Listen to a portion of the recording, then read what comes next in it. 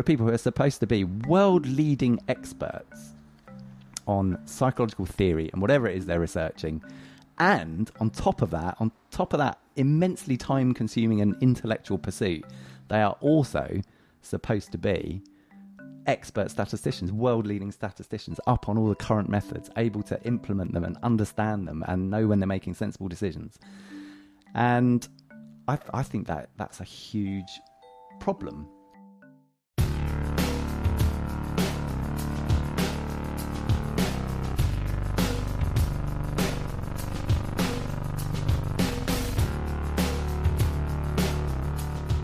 Welcome to Everything Hurts. My name is Dan Quintana from the University of Oslo, and I'm here with James Heathers from Northeastern University. And we are joined with a very special guest, Andy Field, Professor of Psychology at the University of Sussex. But you probably know him as the author of the Discovering Statistics Using SPSS, R, and SAS. Thanks for joining us on the show, Andy.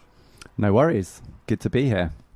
I think I remember I shared an office with James. That's how I met this guy. I didn't just meet him over the internet and start talking to him randomly. We shared an office back during our PhD. And I think I threw your book at him, both figuratively and literally, whenever he bugged me with statistics. So that's a minor exaggeration. I can only remember you hitting me with the book one time. It may have happened more than once, but the book was definitely there, and it was involved in interpersonal violence. I can confirm both of these. To be fair, that is pretty much the best use for it. Don't tell your publisher.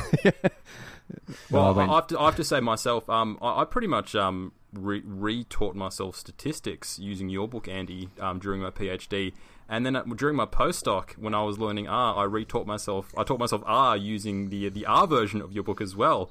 So essentially, I'm responsible for all of the errors in your knowledge. Exactly. So any errors statistically in my papers, I can just refer them to you. But and more recently, you've published a book, An Adventure in Statistics, which could be considered a more unconventional approach to how to do a statistics textbook. So what's the story behind this book? It's essentially a massive vanity project where nice. I had. Well, if you've used like the SPSS and R book, you'll know that a lot of the chapters are bookended with little stories, anecdotes from my life that I loosely try to fit the theme of the chapter, which is quite difficult. It's very tenuous most of the time. And when I originally did that, which I think was the third edition of the SPSS book, I was on sabbatical and I was thinking I want to do something different, and I thought the second edition was a bit rubbish and I wanted to kind of, jazz it up a bit. And I had this idea of like, wouldn't it be great to have a story running through the book?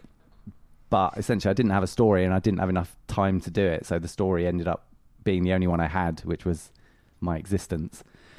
And, fast forward 8 years into the future, essentially An Adventure in Statistics is the culmination of me writing a fictional story and embedding all the statistical content completely within that. So there's a kind of main character, and through his journey he meets loads of people who are like hell-bent on teaching him statistics, which turns out to be quite useful for him in the end. But it's essentially trying to teach through a fictional narrative. So rather than author talking to reader, it is reader hopefully entering into a world and identifying with the main character, who's this person who basically thinks stats is kind of boring and pointless, and he's way too cool for it and doesn't think he's clever enough to do it. And over the course of this mission that he ends up going on to track down his genius scientist girlfriend who's gone missing, he learns all sorts of he's kind of reluctantly forced into the world of science to get to his true love. Please tell me he finds out at the end that she just left because he was a pain in the ass. He doesn't find it, does he? It doesn't end happily, does it? Well, I can't give away the ending. Oh, now I've got to read it. All right, I'll read it. We'll have to do another episode after we've both read it. And you worked very closely with a famous illustrator. Yeah, well, I mean, this was quite an interesting part of the project because I I got the approval to so I went to Sage, who do all my other books, with this idea, and probably they should have quite reasonably said, "Fuck off, it's mad," but they didn't. They said, "Yeah, all right then." And then I thought, well, they've gone for that. How can I take it to the next level? And the next level I thought was, well, let's get some like graphic novel elements. So, I mean, essentially, I didn't have a lot of faith in me being able to write well enough to create a world. So I thought if there were some pretty pictures to create the world for me, that would be handy. And who's the target audience? Can I ask? It's kind of first year undergrads. It's kind of like first principles, assuming you don't know anything about stats. So it's kind of first year level. Right on. This is probably why all the sweaty number gronks that we hang out with have not been sort of beating on the door. You've got to read this. It's a multi-discursive, inverted nippled Bayesian book about XYZ. It's more sort of, but from Sage's perspective, that's a much more sensible decision. Like sell it to a massive, continually turning over group of people who are never going to go away. That's tight. Yeah, well, from my perspective, it's sensible as well because it covers material I actually know. If I was trying to write something on Bayesian stats, I'd have to go and learn a lot more about it than I currently know. Yeah, but you've included some sections of Bayesian stats in the recent editions of your Discovering Statistics books, haven't you? Nope. But an Adventure in Stats has Bayes factors in, and the new. I mean the basic thing with the SPSS book, SPSS doesn't do Bayesian stuff. Yeah. In the edition of that that's coming out later this year, I have crowbarred Bayes factors in, but essentially you have to do it sort of through the back door using R. Okay. So it's a bit of a weird one. You have to like install a plugin, and what you're effectively doing is using some dialog boxes that you install that are using Richard Morrie's Bayes factor package in R. But you just you're kind of you're not necessarily aware of it because you've SPSS. Well, that's the whole point. That's the whole point of SPSS. Is to make you not aware of what you're doing. Are you an open science guy? Because after we were familiar in the initial sense of Discovering Statistics as an SPSS book, but then you took a couple of years and then turned on a dime and released an R version of all exactly the same stuff. Are you going to classify yourself as an open science goon? Yes, probably. The last couple of papers I've done, I've put up on the OSF, and I'm getting there. I'm probably not quite as fundamentalist about it as some people are, but I'd say if I had to classify myself on one side of the fence or the other, then I'd say yes. Yeah, I stuffed up royally with that myself the other day. That was good fun. I have a paper from a few years ago where I wrote data is available on request, and someone wrote to me for the data and went, "Where is it?" And I'm like, "Oh shit, that was 3 jobs ago." I can get you the code. I can help you make it work, but do I have the data? No, it's in a filing cabinet in Sydney since 2011. I don't know what to tell you. So, with this, we're not really fundamentalists ourselves. You're not going to get any heat for that here. Maybe from Dan. He's a little bit more, religious about it. I'll try to do it more and more. I mean, there's obviously some stuff that I can't do, particularly when it comes around patient privacy. So, sure. If I can, I'll do it open. But if I can't, then I can't. Now, Andy, on Twitter a few weeks ago, you mentioned that your answer to the question of what's the biggest problem in science would probably be statistical literacy. Would you tell us why you think statistical literacy is so important? I think, so a really good illustration of what I meant by that is I gave a talk not that long ago, which I don't do that often because they terrify me. But I got persuaded, and the guy with the penis video, seriously? Yeah, for people, we're definitely putting that in the show notes. So the current, because like most scientists, I have a talk that I wheel out, until everyone's heard it, so I don't have to write new ones. So my current talk is why I don't believe anything in psychology, and it's it just covers a lot of. It's not particularly. It's not ground that I'm particularly creating. It's more assimilating lots of other people's good ideas, with some Doctor Who thrown in. So at the end of this talk, I've just given this talk about all the problems in psychology and problems with how people treat their data and problems with null hypothesis significance testing, all the kind of general stuff. And this guy puts his hand up at the back. I literally just put my hand up there, didn't I? A guy put his hand up at the back to ask a question at the end. And he said, "This may be a naive question. I'm a mathematician." And I instantly thought, oh shit, he's going to ask me something that I can't possibly know the answer to. He said, this may be a naive question, but surely in psychology you have statisticians to analyze your data for you. I was like, yeah, not so much. And he kind of looked quite bemused, and he was like, so you mean psychologists analyze their own data despite not having a formal education in statistics? It's like, yeah. And he said, and he went around like a third time. So just to clarify. Oh no. and it was. So you're saying, right? Well, it suddenly made me realise, like, yeah, this is nuts, isn't it? It's nuts. You have people who are supposed to, and it's not just psychology either, there are people who are supposed to be world-leading experts on psychological theory and whatever it is they're researching.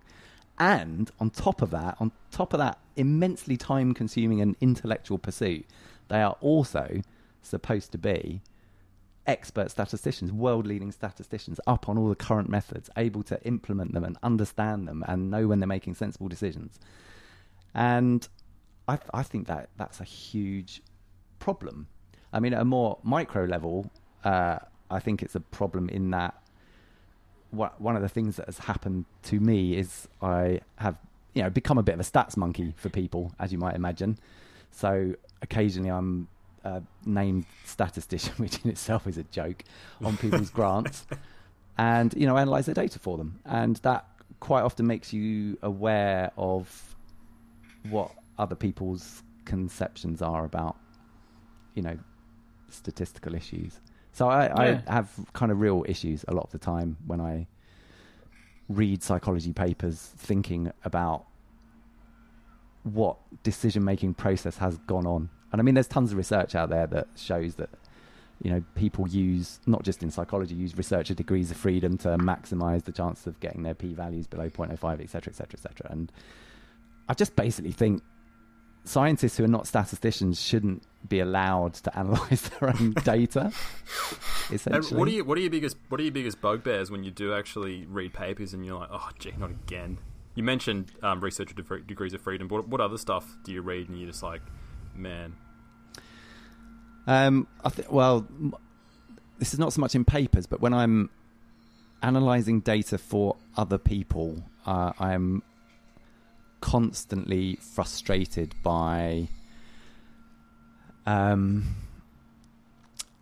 how personally involved they are with the results. So being asked to do things and having to turn around and say, no, that's not what you said you were going to do in the beginning. I'm not doing that for you. Yeah. No, I got some data from a work group we're working with a while back, and it turned up with all the groups written into it. And I go, can I have a blinded copy of the data? The reply to which was, what's a blinded copy?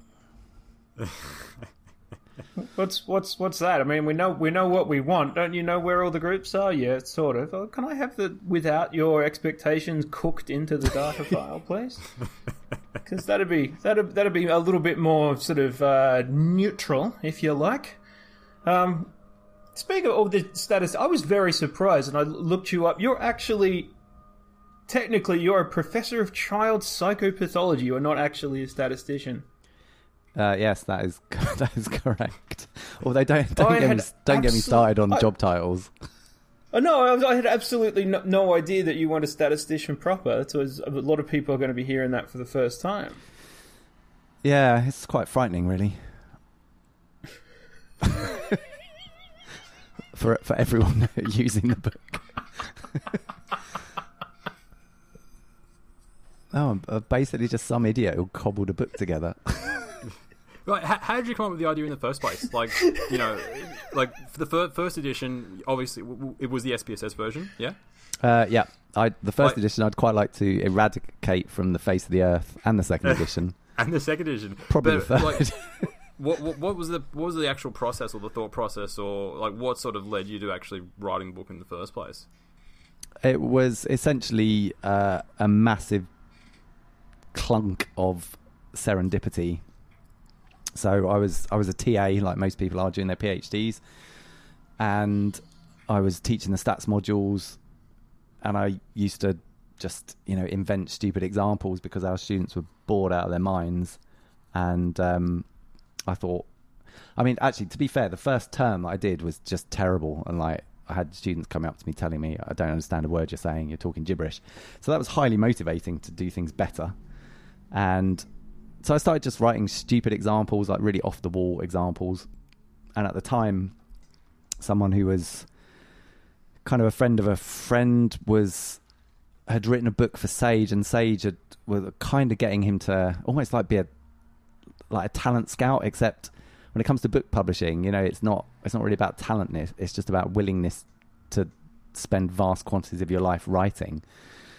So he got wind, that I had handouts and whatnot, and he quite liked the look of them. And he said, "Why don't you do a book for Sage?" And at the time, I was in the last year of my PhD, so I was immensely flattered. I didn't realise that he was probably going around telling anyone who looked like they might possibly write a book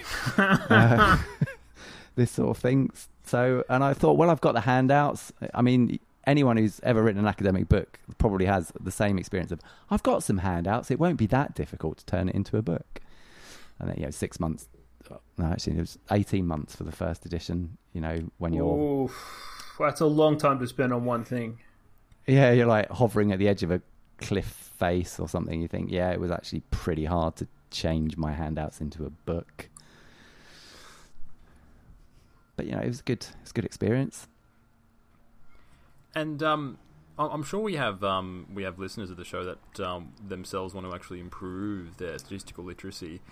What do you think is the best way for them to approach this? Like, what are the first steps for them to actually do this? Well, I'm hoping that if I say do Daniel Larkin's Coursera course, he might give me £100.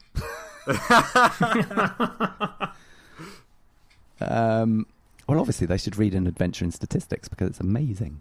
There you go. I love a bit of self-promotion. There it is. How long's it been out? I think the most important thing is find a resource that works for you, essentially. There's tons of stuff written and different styles or whatever, and I really believe in finding something that you can relate to. It doesn't necessarily, Sure. I obviously write my books in a style that I like. Not everyone likes them, so I don't think you can recommend one thing to everyone. I think it's a bit of trial and error. Find out what your mate's like and see if you like it too.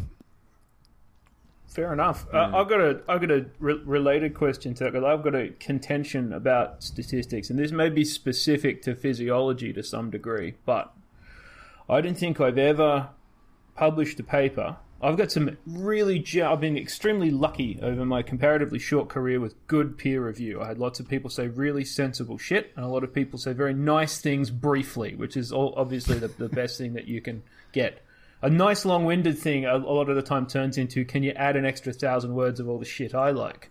But I've never got anyone to review something that I've written to improve the statistical nature of the paper ever. It is my contention, therefore, that peer review very rarely helps you improve your own statistical knowledge. Yeah, I'd agree with that. I mean, going back to sort of personal bugbears, actually, one of my really big bugbears is reviewers commenting on my stats. It absolutely drives me nuts. But I mean, actually, it's not just say my stats necessarily, but even when I collaborate on papers, and there just seem, again, maybe it's just psychology, there just seems to be this thing of at least one of the three reviewers is going to get on their high horse about some statistical thing, and probably 8 out of 10 times they're wrong. Yeah. And it's just like, oh my God, like if you're going to comment on this, at least know what you're talking about. So when people get it into their heads, there's one right way. You have to. There's no sense of understanding the principles involved. But you go, look, we previously did something, and there's one right way. So I've learned a series of words that go with that concept, and I'm going to hit you with them. And you write back and go, no, look, if you look at the basic principles involved, what we've done is fine and significantly less complicated than that. But they've got their thing, and they want you to use their thing. Yeah. So there was that paper, I don't know if it's come out, I think I read it as a preprint, where they'd sent a data set that was maybe about refereeing decisions in football. Is this ringing any bells? Anyway, they had and they got a bunch of different analyses for the same data set. Yeah, they sent it to like 26 groups. So they sent the data and the hypothesis and just said, fit a model to test our hypothesis. Right. Yeah. And it was a do white and black footballers get a different amount of red cards? Yeah, that's the one. Am I remembering that? Yeah, another one. We'll link to that paper. Show notes. And that perfectly illustrates the fact that there are different ways to approach. I mean, even at a very basic level, some of the groups did Bayesian stuff, some of the groups did frequentist stuff, and what I remember from that was the spread of the answers, because as you said, that there's 20-something different groups involved, but it wasn't as if it was clustered around any given individual result. If I remember the histogram correctly of what they had, the bias went from sort of evenly from -3 to about +8%, and then had different conclusions about whether or not it was statistically meaningful. And every result in the middle was reasonably well represented. There wasn't like a huge cluster at 6, and then half a dozen freaks who used analysis they found on the back of a 6-pack of lager. It was all just sort of all over the place. And presumably everyone involved in that reasonably serious project had their own justifications. Yeah, and I think also they were sent to kind of quant methods groups. Like they weren't just sent to sort of random people who might know a bit about stats. They were sent to I don't know if it was statisticians, but that people heavily involved in quant methods. Yeah, it's scary. Yeah, that the kind of you'd think this would be an old sore by now, that people would never get sick of talking about it, but I never saw much discussion around that paper. Probably because I wasn't on Twitter at the time. Are you a big Twitter guy, Andy? I don't remember much either, but like I say, I've got a feeling I may have got it when it was a preprint, and I don't know whether it's actually come out or gone through peer review or whatever. I mean, you'd think it would have done, because this is... I think it did. Well, it's probably a couple of years ago, maybe, that I read it. Yeah. Dan can tell us if it was a big discussion on Twitter. He loves Twitter. It gives him the erogenous zone. I've been telling you about Twitter since our PhD days, James, and yes. Finally I've been telling you that you were an ugly foreigner since exactly the same period of time, and then finally you twisted my arm a tiny bit too far, all the ligaments snapped, and I joined so you don't hurt me anymore. And you love it. Now the thing is, like, whenever I sort of wake up in the morning and I see like 20 notifications, I'm like, yeah, it's got to be a stats argument. Open it up. Yep. Always. And of course, it's incredible. Yep. So I mean, you have this example, or the psychophysics people. When the psychophysics people get started, the other day it's like 51 notifications. Like, did someone tag a psychophysics person in the? Yeah, they did. They did. Off we go. It's wild, like nothing else. But I think it shows you. I mean, Jane, we do stuff in heart rate variability and psychophysiology, and we never get these sort of... I wish we had these kind of debates on Twitter, but it just never happens. But it seems that with statistics, like this study with the refereeing decisions illustrates it perfectly, that like even though you can give someone a hypothesis, people will just approach these things statistically so different. And it's a bit weird, because you'd think there'd be some sort of loose consensus of how this would be approached, but it's almost like, someone learns during their PhD or postdoc, this is how I did my analysis, and then they just stick with that thing and don't actually change how they approach stuff. Yeah, so that there was this the American Statistical Association published a statement. Again, I'm not very good with remembering how long ago things are, because I have 2 small children, so time is meaningless to me. But maybe a year ago, 2 years, 3 decade, who knows? I think within the last 5 years. Anyway, it was a statement about p-values. And I think it was a really helpful thing for them to do, because clearly the American Statistical Association, if they say something, it's something that kind of everyone will take seriously. Sure. And one of the points that was made in that paper was that there is this kind of vicious circle in that. And I think this is really true in psychology as well, where people are taught certain things. So as an undergrad, you go in, you're taught frequentist statistics, and you're taught a very I'm generalizing obviously, but there's an element to which you're taught a very recipe book way of doing things, look at p-values, and there's a pragmatic reason for that, which is typically the groups you're teaching are very, very mixed ability, and the easiest way to get someone through the exam is to give them a set of rules to follow. But of course, the downside, the nuances are difficult. They're difficult to understand. They're not easy. So you get taught in a certain way, and then you go through your degree, and you think, well, they're the tools of my trade. And then you go on to your PhD, and you think they're the tools of my trade. And then you get your first lectureship, and because you're a young lecturer and no one wants to teach stats, they go, you're going to teach the stats. And you think, well, I don't really know much about stats, but I know what I was taught, so I better teach all that same stuff that I was taught. So you just get this cycle of there's an inertia. It's very difficult for new ideas to break in, because the people doing the teaching are not always kind of they're not always that interested in new advances in methods. There are people around, most of whom have been on your podcast at some point, probably, who take an interest in these things above and beyond, perhaps what they should or what they need. They're just interested in it. But I think in general, that's not the case. In general, it's being taught by people who don't have the time or the inclination to try and work out, what current thinking is.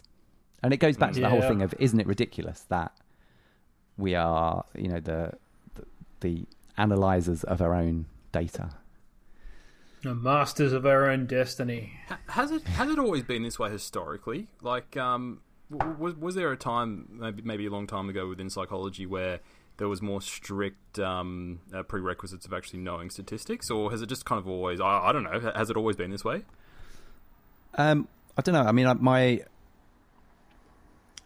when I did my degree, which was a while ago, some of our stats courses were taught by the actuaries department, and that I think was fairly common. Yeah. Oh. Okay. No, it's an interesting approach. So again, I can't really remember specific examples, but so that wasn't uncommon. I remember sort of talking to other students at other universities, and some of them were taught in-house and some of them were taught by the stats department or some related kind of department. But then there was definitely, at some point, it seemed to become more common to do things in-house, and I think a lot of that was students were struggling to understand anything that the people from the actuaries department were saying. So it was like, well, let's bring it in, let's make it a bit more student friendly. That was my experience. I had to do for the degree that I started in. I was in statistics in general for the life sciences, and it was taught by someone from the maths department, and it was not even slightly psychologically specific.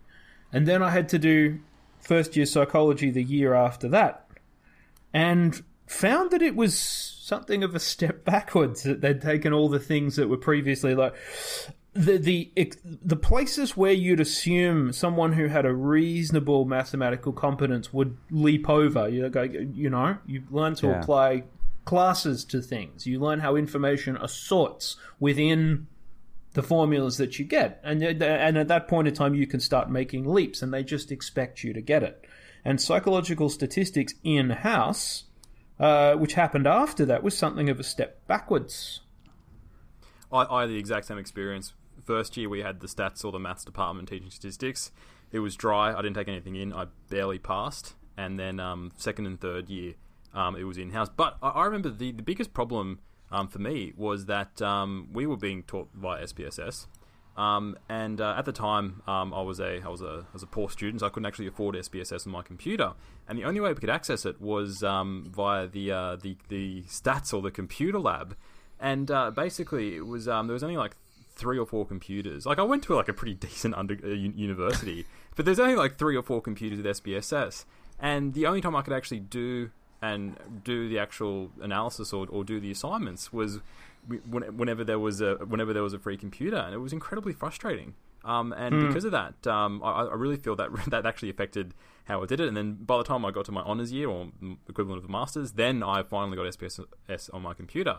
But that's one of the reasons I actually like the shift towards R, because anyone can actually anyone can use it and anyone can afford it. I'm not sure, maybe things have changed when it comes to licensing and students using SPSS, but they site license everything now. Any university that's bigger than 3 dudes sitting in a mud hut gets a site license for SPSS, so everyone can have access to it. Some of the toolboxes from memory are nailed down pretty hard, but everyone gets a basic package by virtue of turning up and getting a university email address. They just send it to you.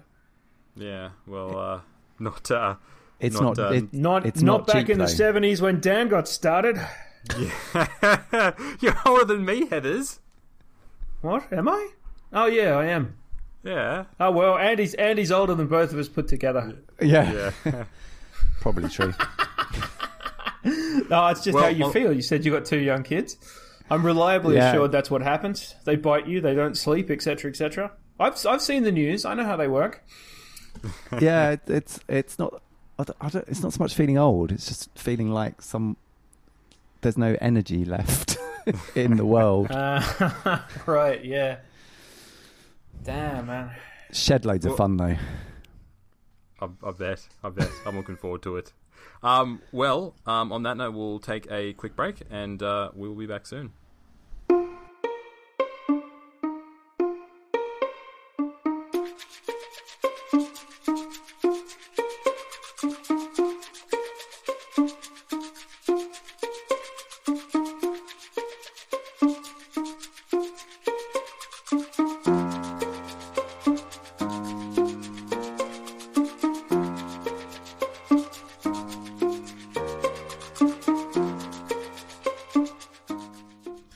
Welcome back to the Everything Hurts podcast. I am Opiates in Human Form, and I am here with my co-host, a boiled sweet that rolled under the couch. And we are talking to Professor Andy Field, author of several books on statistics, a humanoid male, and a professor of child psychopathology at, is it Sussex or Cardiff? Or I've forgotten immediately. I Sussex, probably should have found that out. It's funny you should say Cardiff, because a ridiculous amount of people seem to think I'm at Cardiff, which I can only... I don't know. I think they must confuse me with Richard Morrie, who's a proper statistician. Oh. Probably just think, Cardiff, they've got a proper statistician. Maybe it's that Field bloke. I don't know. I can't think of why I said that. I think the names are reasonably similar, and an awful lot of people who aren't from England probably don't know the difference between Sussex and Cardiff. Yeah, well, Cardiff's in Wales, so it's in a completely obviously different that's the central. That's the central problem. It is a different country, but anyone with a passing familiarity of Ireland will know the crossover issues between. You ever seen someone try to pay with euros in a shitty pub in Belfast? It's pretty funny. Well, thanks to everyone that's been talking about the podcast on Facebook and Twitter. There's been a ton of new psychology podcasts, and there's new ones popping up all the time. I saw a few of the Bayes folk on Twitter saying that they're starting their own podcast as well, to focus just on Bayesian. Just imagine the comments with that and the debate around that one. How well is that going to do as a conversation? Because I am all for as many of these things as possible. I've said in several episodes I'd like an ecosystem. Oh, wow. You'd be the worst guest possible for a Bayesian podcast. Hi, I'm Dan. I agree with everyone, and I'm here to be nice. No, you may not. Bayes determines you have made a mistake in your life. everyone's so it's great that people are hopping on the old podcast, and so we really appreciate all the support and people talking about the podcast online. I know a lot of people listen to the podcast while they're working. People seem to be going into the back catalogue. Big shout out for Remy, who's retweeting stuff from episode 3. Horrible shit I can't remember that I said. He's gone into the back catalogue and hey, you remember that time you were really horrible about this? No, I don't. I wasn't even there for it. I was dead at the time. Stop blaming me. So it's great. Nice when it's useful to people. Keep listening to the older stuff and watch us get listen to us moderately improve our podcasts, and how we do the podcasts as well. So but thanks to everyone. If you are listening to the show, make sure you give us a shout out, and we would also love it if you were to leave a review on iTunes. That would mean the world to us, because a lot of people find their podcasts through iTunes. If you're on Twitter, follow us on at Hertz Podcast. You can also find us on Facebook, search Everything Hertz Podcast, or you can send us an email at everythinghertzpodcast@gmail.com. And you can also find Andy Field, our guest today, on Twitter, and he is at Prof Andy Field. So there it is. Actually, you can find Andy on Wikipedia, which I just did in the break when neither of you were looking.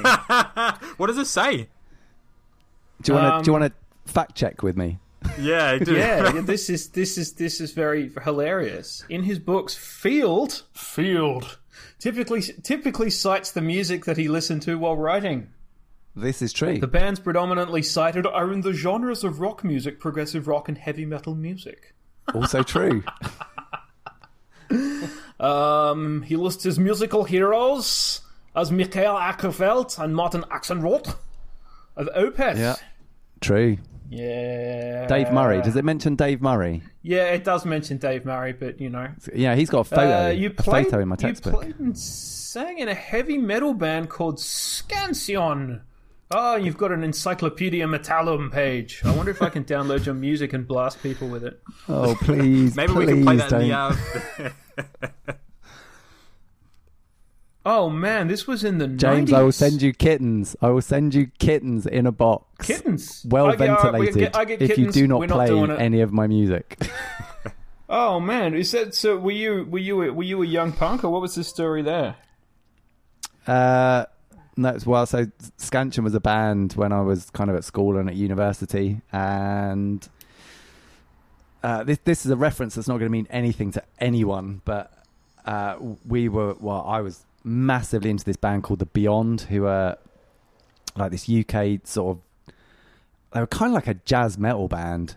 They were like really like nothing else, and I was obsessed with them. So we tried to emulate them and Prong. We were really into Prong at the time. They were also kind of I guess quite a little bit out there at the time. Well, they were more out there then than they are now. Yeah, I think they retain sufficient weirdness. That's a very classic band amongst like the scabby old metalheads like us, of which I now include myself because of the recent acquisition of several scabs. I think Prong is it's one of those bands that pops up in people's like, what was your formative kind of, and it always ends up in that sort of list, along with for you probably lots of new wave of British heavy metal bands. Do you listen to Saxon much ever? No, I'm not really into Saxon. I mean, I'm as anyone who's read any of my books, I'm a humongous Iron Maiden fan, absolutely massive. But I could never play guitar well enough to emulate them, which is why I tried to emulate. You can play guitar well enough to emulate Saxon. I think my cat can. This is going to end up being a whole episode of metal in jokes if someone doesn't stop us. Stop us, Dan. Be a sensible. We will. We'll get back to the statistics. Now, earlier in the episode, why? We can it's a sub episode. The side podcast, Everything Hurts with a URTS. We can about metal with the font. Well, earlier in the episode, we were talking about how a lot of people tend to sort of stick with the sort of statistical stuff that they were taught. I was wondering, I was a bit curious for you, Andy. What sort of stuff, or within statistics, what has your attention at the moment? Is there any sort of new technique or any sort of new approach? You don't have to say Bayes, but just but that is the answer. I mean, okay. So, but why has it got your attention? And what are your sort of thoughts around it?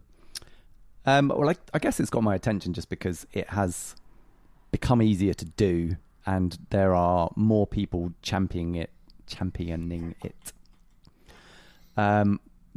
But also, I think there's more accessible material than there used to be, and the huge thing for me was probably RStan becoming available, which in itself it's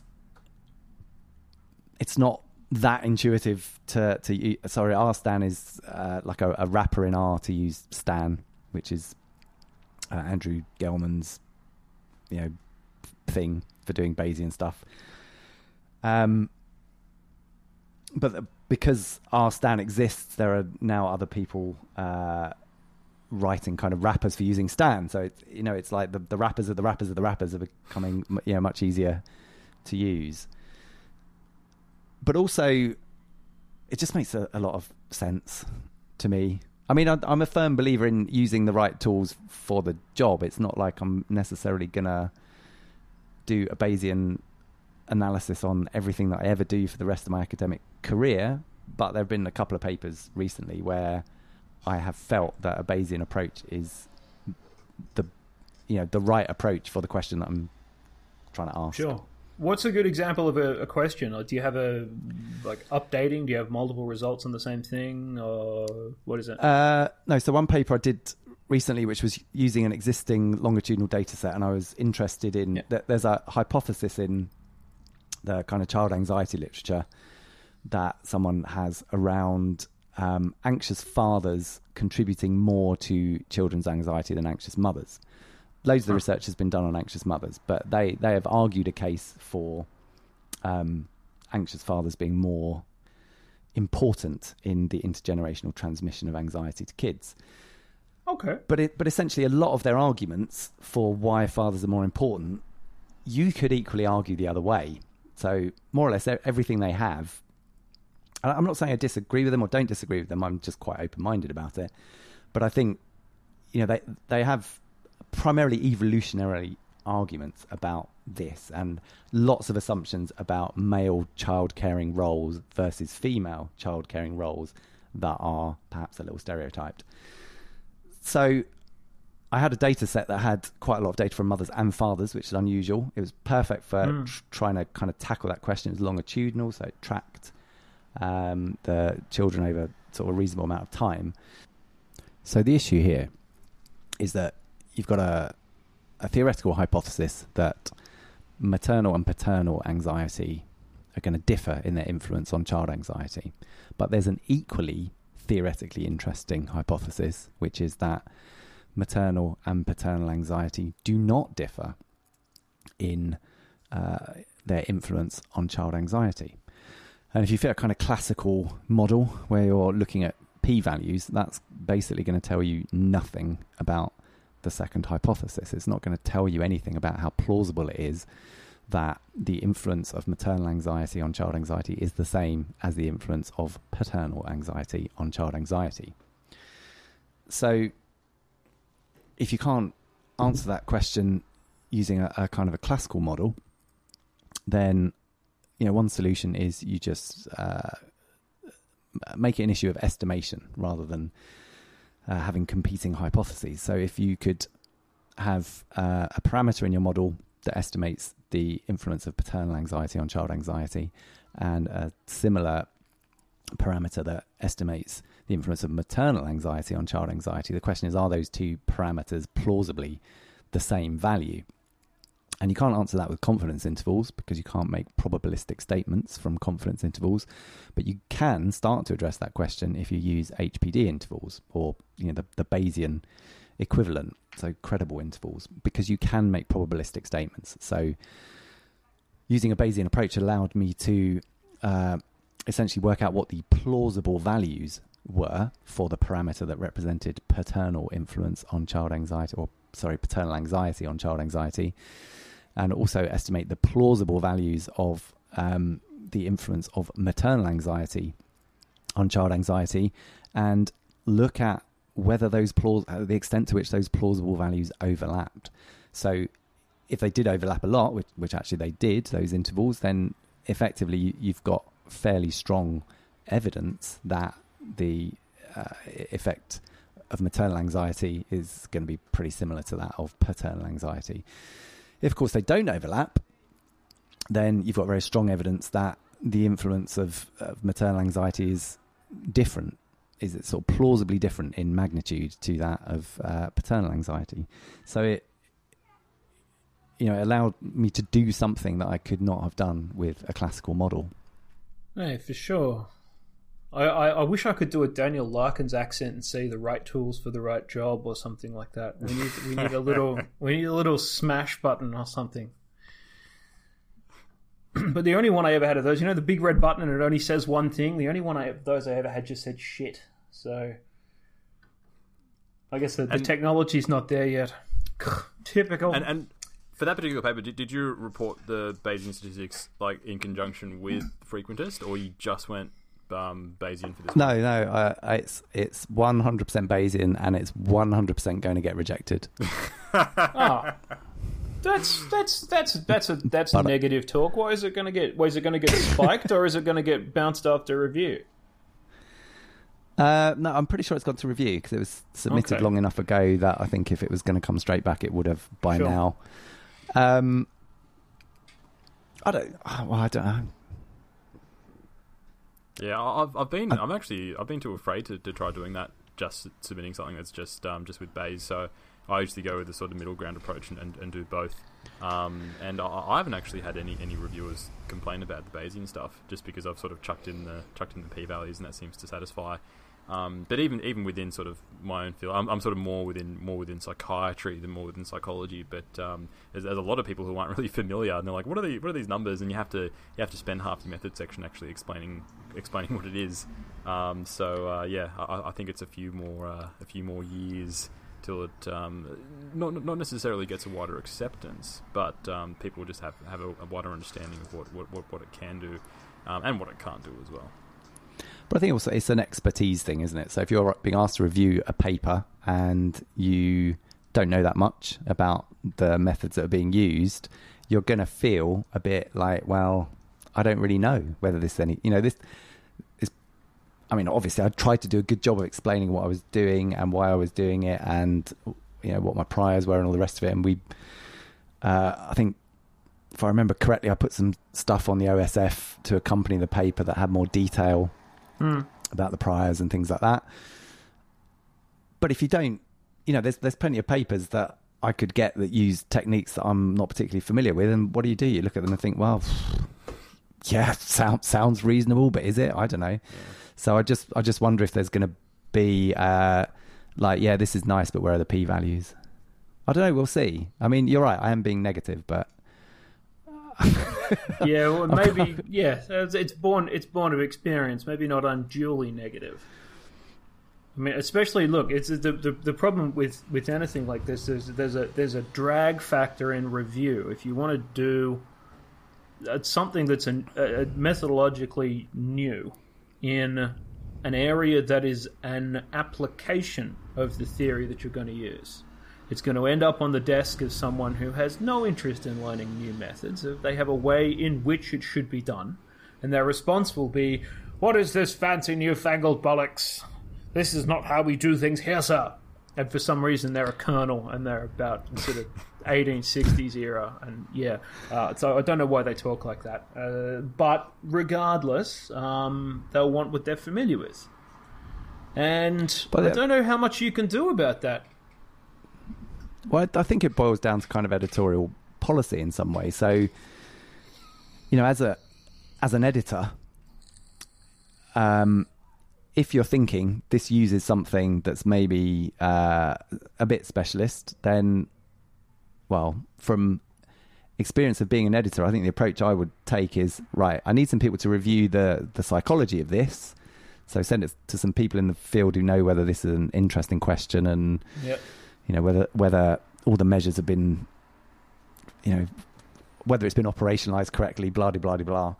and then you send it to someone else who's a Bayesian statistician to check whether that side of things has been done correctly, and then you pull that together. So you send it to one person and say, look, I know you don't know it, you're not interested in psychology, I don't care, just does this model seem reasonable, are the assumptions reasonable, are the priors reasonable, blah blah blah blah. You send it to someone in psychology to evaluate the psychology and bring it together. But I guess I'm a bit, review processes can, I mean, like you, James, I've had a lot of incredibly positive review processes, but and also had editors who have really taken care and attention to kind of do things properly, to the point where you think, how on earth do they have time in their life to write this kind of response? Absolutely. But I've also had the flip side, which is editors just sitting on the fence because they can't be bothered to look through the reviewers' comments and decide which ones are sensible and which ones are not. So they're just like, well, can't be bothered, so I'll fudge it with a revise and resubmit, or just reject it because I don't want it coming. I don't want to see it again. My favourite editorial cop-out is, well, this person's really senior and I really need them to keep doing reviews for me, so I'm not going over their head or trying to take on what they say. If it's pretty unreasonable, I'm just going to go with what they're doing because I need them more than I need your paper. And I think they'll get the hump if their criticisms are ignored. So, pound sand and fuck off. With the best will in the world, with that, I encourage you to submit all future work to our journal. And we actually... so I can send it to this person again. Yeah, pretty much. It was, look, I have wondered about that myself, how do editors fit time into the day, and there's the editors bitching about how hard their job is kind of a feature of it, as far as I can tell, which seems pretty justified. But they all like to have a good honk, and that's I was going to say I don't really think it's bitching. I think that's just relaying accurate information about the hell that is being a journal editor. Oh, this is probably the Australian context of bitching, as in any form of complaint that is not the. Look, there's such a thing as justified bitching. Yeah. And that definitely falls into the heading of, they've got way too much to do and they're doing it for nothing. But everyone's always, I submitted this 3 months ago and there's still no reviewers, and they're writing out emails in the middle of the night. Motherfucker, I asked 6 people and some of them won't even tell me no. Yeah. Do you edit anything? Are you on the board of anything like that? Not really. I'm on a few editorial boards, but I'm not. I have been an associate editor in the past and decided it wasn't the life for me. It's incredible how much because I just joined as an associate editor for one journal, and I took my first paper sort of through the whole thing, and I couldn't believe how much time it took. I was thinking, this will be okay. Unbelievable amount of time just going through. Well, if you're actually reading the comments of the reviewers and going through everything, unbelievable. So I've just from going through that process once, I've so much respect for editors and associate editors, the good ones who are actually putting time in. Yeah. And I wonder myself, how do people have the time to do this? It's incredible. Yeah, I mean, I did it for a bit, and then I think it takes a lot of time if you want to do it. I don't want to use the word properly because that, but you know what I mean. If you want to really think about making the right decision, and if you're kind of high on neuroticism like I am, so you worry about making the right decision as well, that can be a problem. And I used to do things like, I mean, especially if people came back with sort of statistical things that were wrong, I'd end up writing an editorial letter saying, ignore all that stuff that reviewer X has said. But, you can't say ignore it because they're talking out their arse. Yeah. You have to flower it up a bit. Like, whilst reviewer X has a point about this. Yeah. The point is maybe blunt, that's not the most much like the author. Maybe that's not the most important thing to focus on in your revision, or I don't know.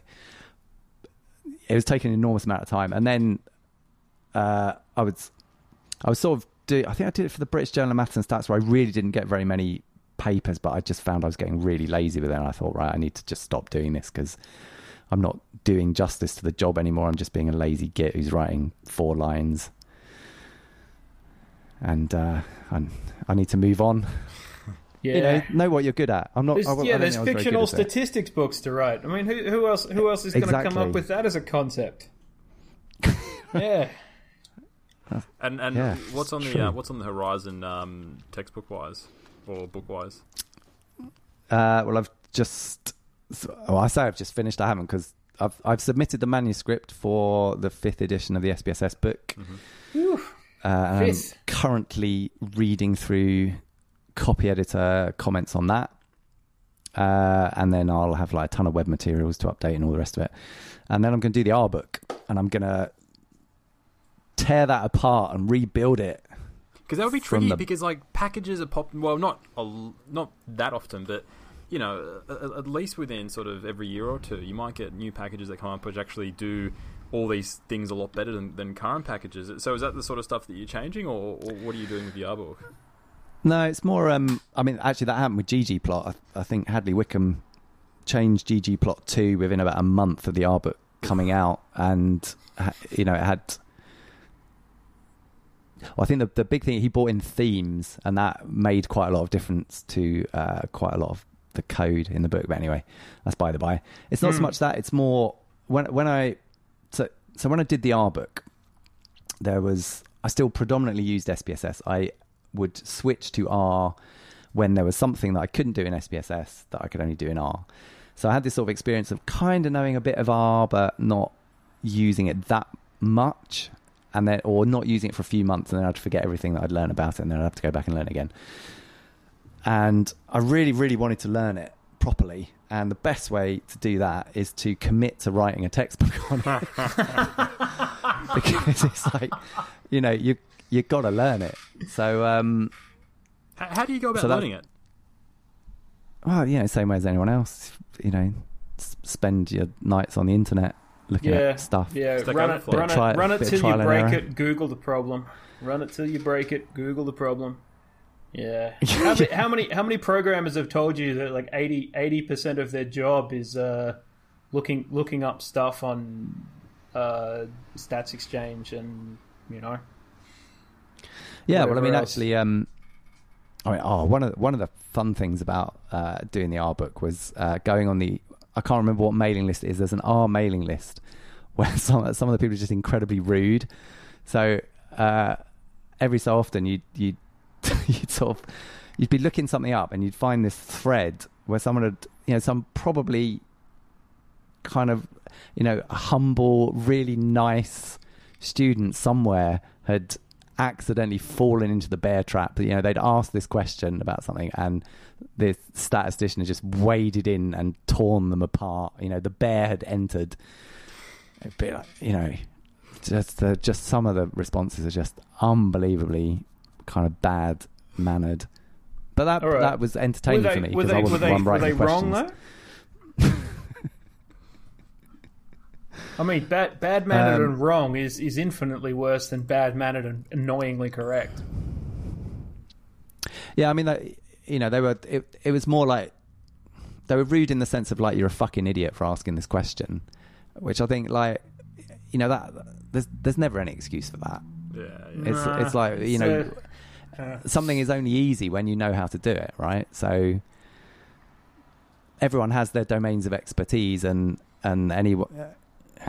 like, yes, I know a bit about statistics. I don't know anything about, say, foreign languages. So I could sit on my high horse going, oh, well, don't you know that about analysing data? And, someone who speaks 4 languages can say, well, why can you only speak English, you fuckwit? Yeah. And, your Sanskrit is terrible, point, Andy, and it makes me judge you.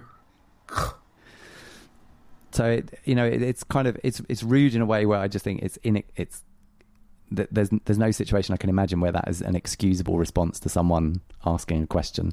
Yeah. Like, even if you think like, oh, for goodness sake, you still have to take a moment and think, put yourself, have a theory of mind.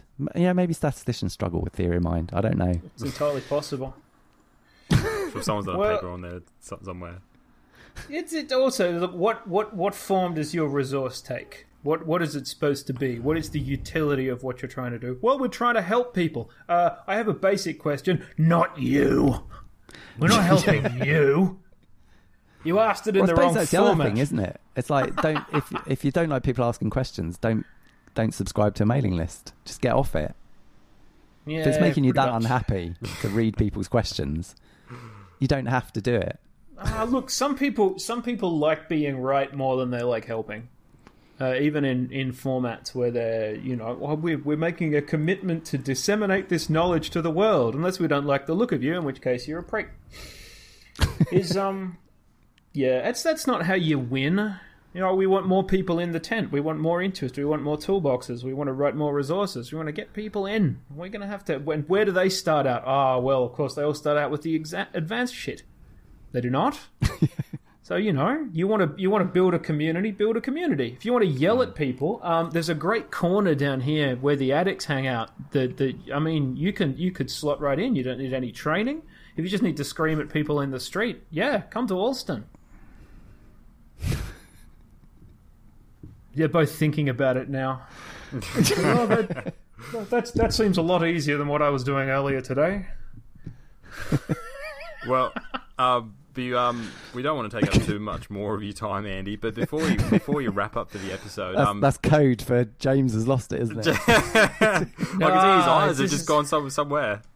Well, we do like asking our guests some questions around let's get the around questions their out. careers.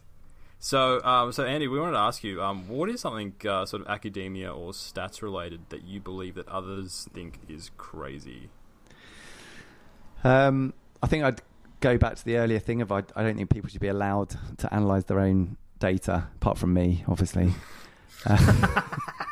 But I don't know whether anyone else would actually think that's crazy or not. But I think that's kind of an idea where I think a lot of people might think, like, don't be silly. I know enough to do what I need to do, and with a few exceptions, I think that's probably not the case. I just think there's because I do both. I analyse my data for my own stuff, and I analyse other people's data.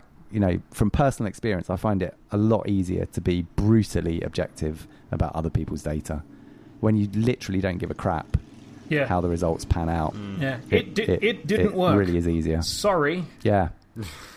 Yeah, they're sobbing in your office. Like, the numbers don't lie. Yeah, exactly. Right. I've never had anyone sob in my office. And second, what is one book or paper that you would recommend that everyone should read? I mean, you know what I'm going to say, right? something that you may not have, something you haven't published yourself. Oh, that's harder. I really, really, really rate Richard McElrath's book, Statistical Rethinking, or Rethinking Statistics. I always get the two words the wrong way around. I think it's Statistical Rethinking. It's a fantastic book. Yeah. And if it's wrong, thinking, he'll just yeah, you might want to check the name as well. I'm not great with names. Hang on, I've got it here. Statistical Rethinking. I've just found it under my desk where I like to caress it every evening as I work. Nice.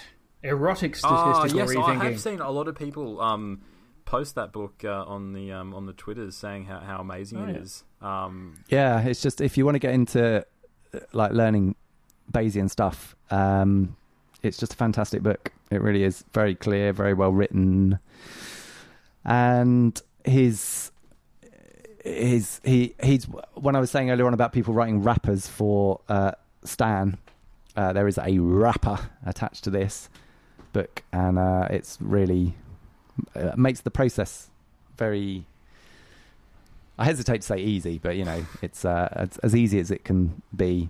Well, it's guided at that point, I suppose. Yeah. And we know that you've listened to the podcast or you've listened to a few episodes. So wondering who else would you love to hear as a guest Who should we invite? Who would be like, oh, I'd love to. Yeah, and you can dob them in on air because that gives us more leverage to twist their arm. Yeah, game big. Former President Barack Obama. No, we can't have him. Who else? He wrote a paper, like one of the last things he did when he was president, when he wrote a paper for like Lancet. Imagine being the editor. Sorry, rejected. Yeah, where do I address the preprint? Oh wait, I know your address. Yeah. Small world. I'm struggling a bit to think of people that I haven't already had conversations with. Where I couldn't just email them anyway and ask them stuff. Probably Richard, statistical rethinking guy. Okay, I don't know him. I've never had any contact with it. I follow him on Twitter. I keep trying to get some kind of commission for plugging his book, and he keeps ignoring all my tweets. So get him on and find out where my paycheck is. Yeah, we'll chase that up. All right, thanks. Don't cut it off. Don't cut it off. I want to do 1 more minute. Seeing we're here, I've got to be totally self-indulgent. Go. I'm going to say 5 or 6 bands, and you tell me what you think of them in 10 seconds, and we'll find out whether or not we're spiritually connected. Okay, that sounds good. Ready? Sounds like the kind of intellectual pursuit I can actually do. Fantastic. All right. Judas Priest. Yeah, love them. Lamb of God. Did you want more than that? No, that's more fine. Than love them. That's fine. I'll just sort of cover as sort of a smearing over the genre. Okay, let's go. Let's go for favourite album of Judas Priest. For me, it's Defenders of the Faith. Painkiller. You're wrong. Yeah. I'm young. What are you gonna do? What about Lamb of God? I liked them up until... I don't not like them. I got a bit bored with them. I thought Ashes of the Wake was, at the time, an absolutely phenomenal album, and I was starting to get a bit bored with them by about Wrath. And I kind of think their records are getting a bit samey. That was more than 10 words. Yeah, no. That's perfectly right. Mastodon. Love them. Seen them loads of times. Favourite albums probably Leviathan or Blood Mountain. Wasn't that keen on The Hunter. I think the new record's really good. There you go. Rock and roll. Fantastic drummer. Yeah. What about something really weird? What about Artificial Brain? Never heard of him. Fair enough. That's a real shame. Flesh God Apocalypse. They already came up. I haven't heard a lot of them. I know loads of people rave about them, and I think I would probably like them. Maybe they might be a bit too symphonic for me. I'm not sure. Extremely symphonic. But they are also I like a lot of black metal. Sorry? Are they? I like a lot of black metal. So okay. They have a. All right, I'll flip this round for the last one. Favorite recent black metal band, last 10 years. Favorite recent black metal band. I don't. Yeah. Well, so how precious are we going to get about the definition of black metal? Not even slightly. Okay, probably Wolves in the Throne Room. Nice. Yeah. For anyone who's listening, don't go and listen to that band. It's horrible, but in a very good way. Oh, no, hang on, what am I talking about? Deathspell Omega. Deathspell Omega by a mile. That's a shame. I was very excited that someone who wasn't me or my friend Ball James knew who Wolves in the goddamn Throne Room are. Well, no, I mean, like, seriously, they'd be... So, Celestial Lineage is probably one of my top 10 albums of all time. But Deathspell Omega's... I'm going to pronounce it horribly. Paracletus is probably top 5. There you go. Absolutely unbelievable. There you are, Dan. That's how you ask final questions. They all have to be about obscure heavy metal bands. Yeah, now everyone that isn't me and Andy's board, we can go. Playlist. Well, thanks for joining us, Andy. We appreciate your time, and no worries. Thanks for having me. For listening to the episode, listeners, and we will be back with another episode very, very soon. Bye for now. Bye.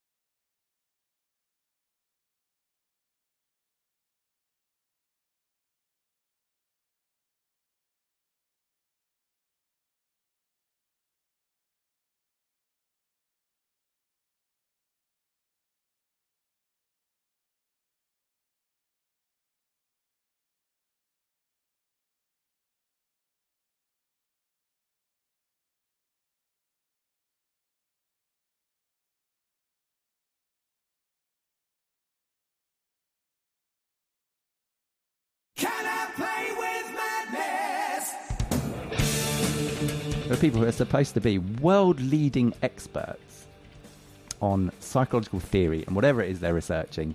And on top of that immensely time-consuming and intellectual pursuit, they are also supposed to be expert statisticians, world-leading statisticians, up on all the current methods, able to implement them and understand them and know when they're making sensible decisions. And I think that's a huge problem. Spit back in their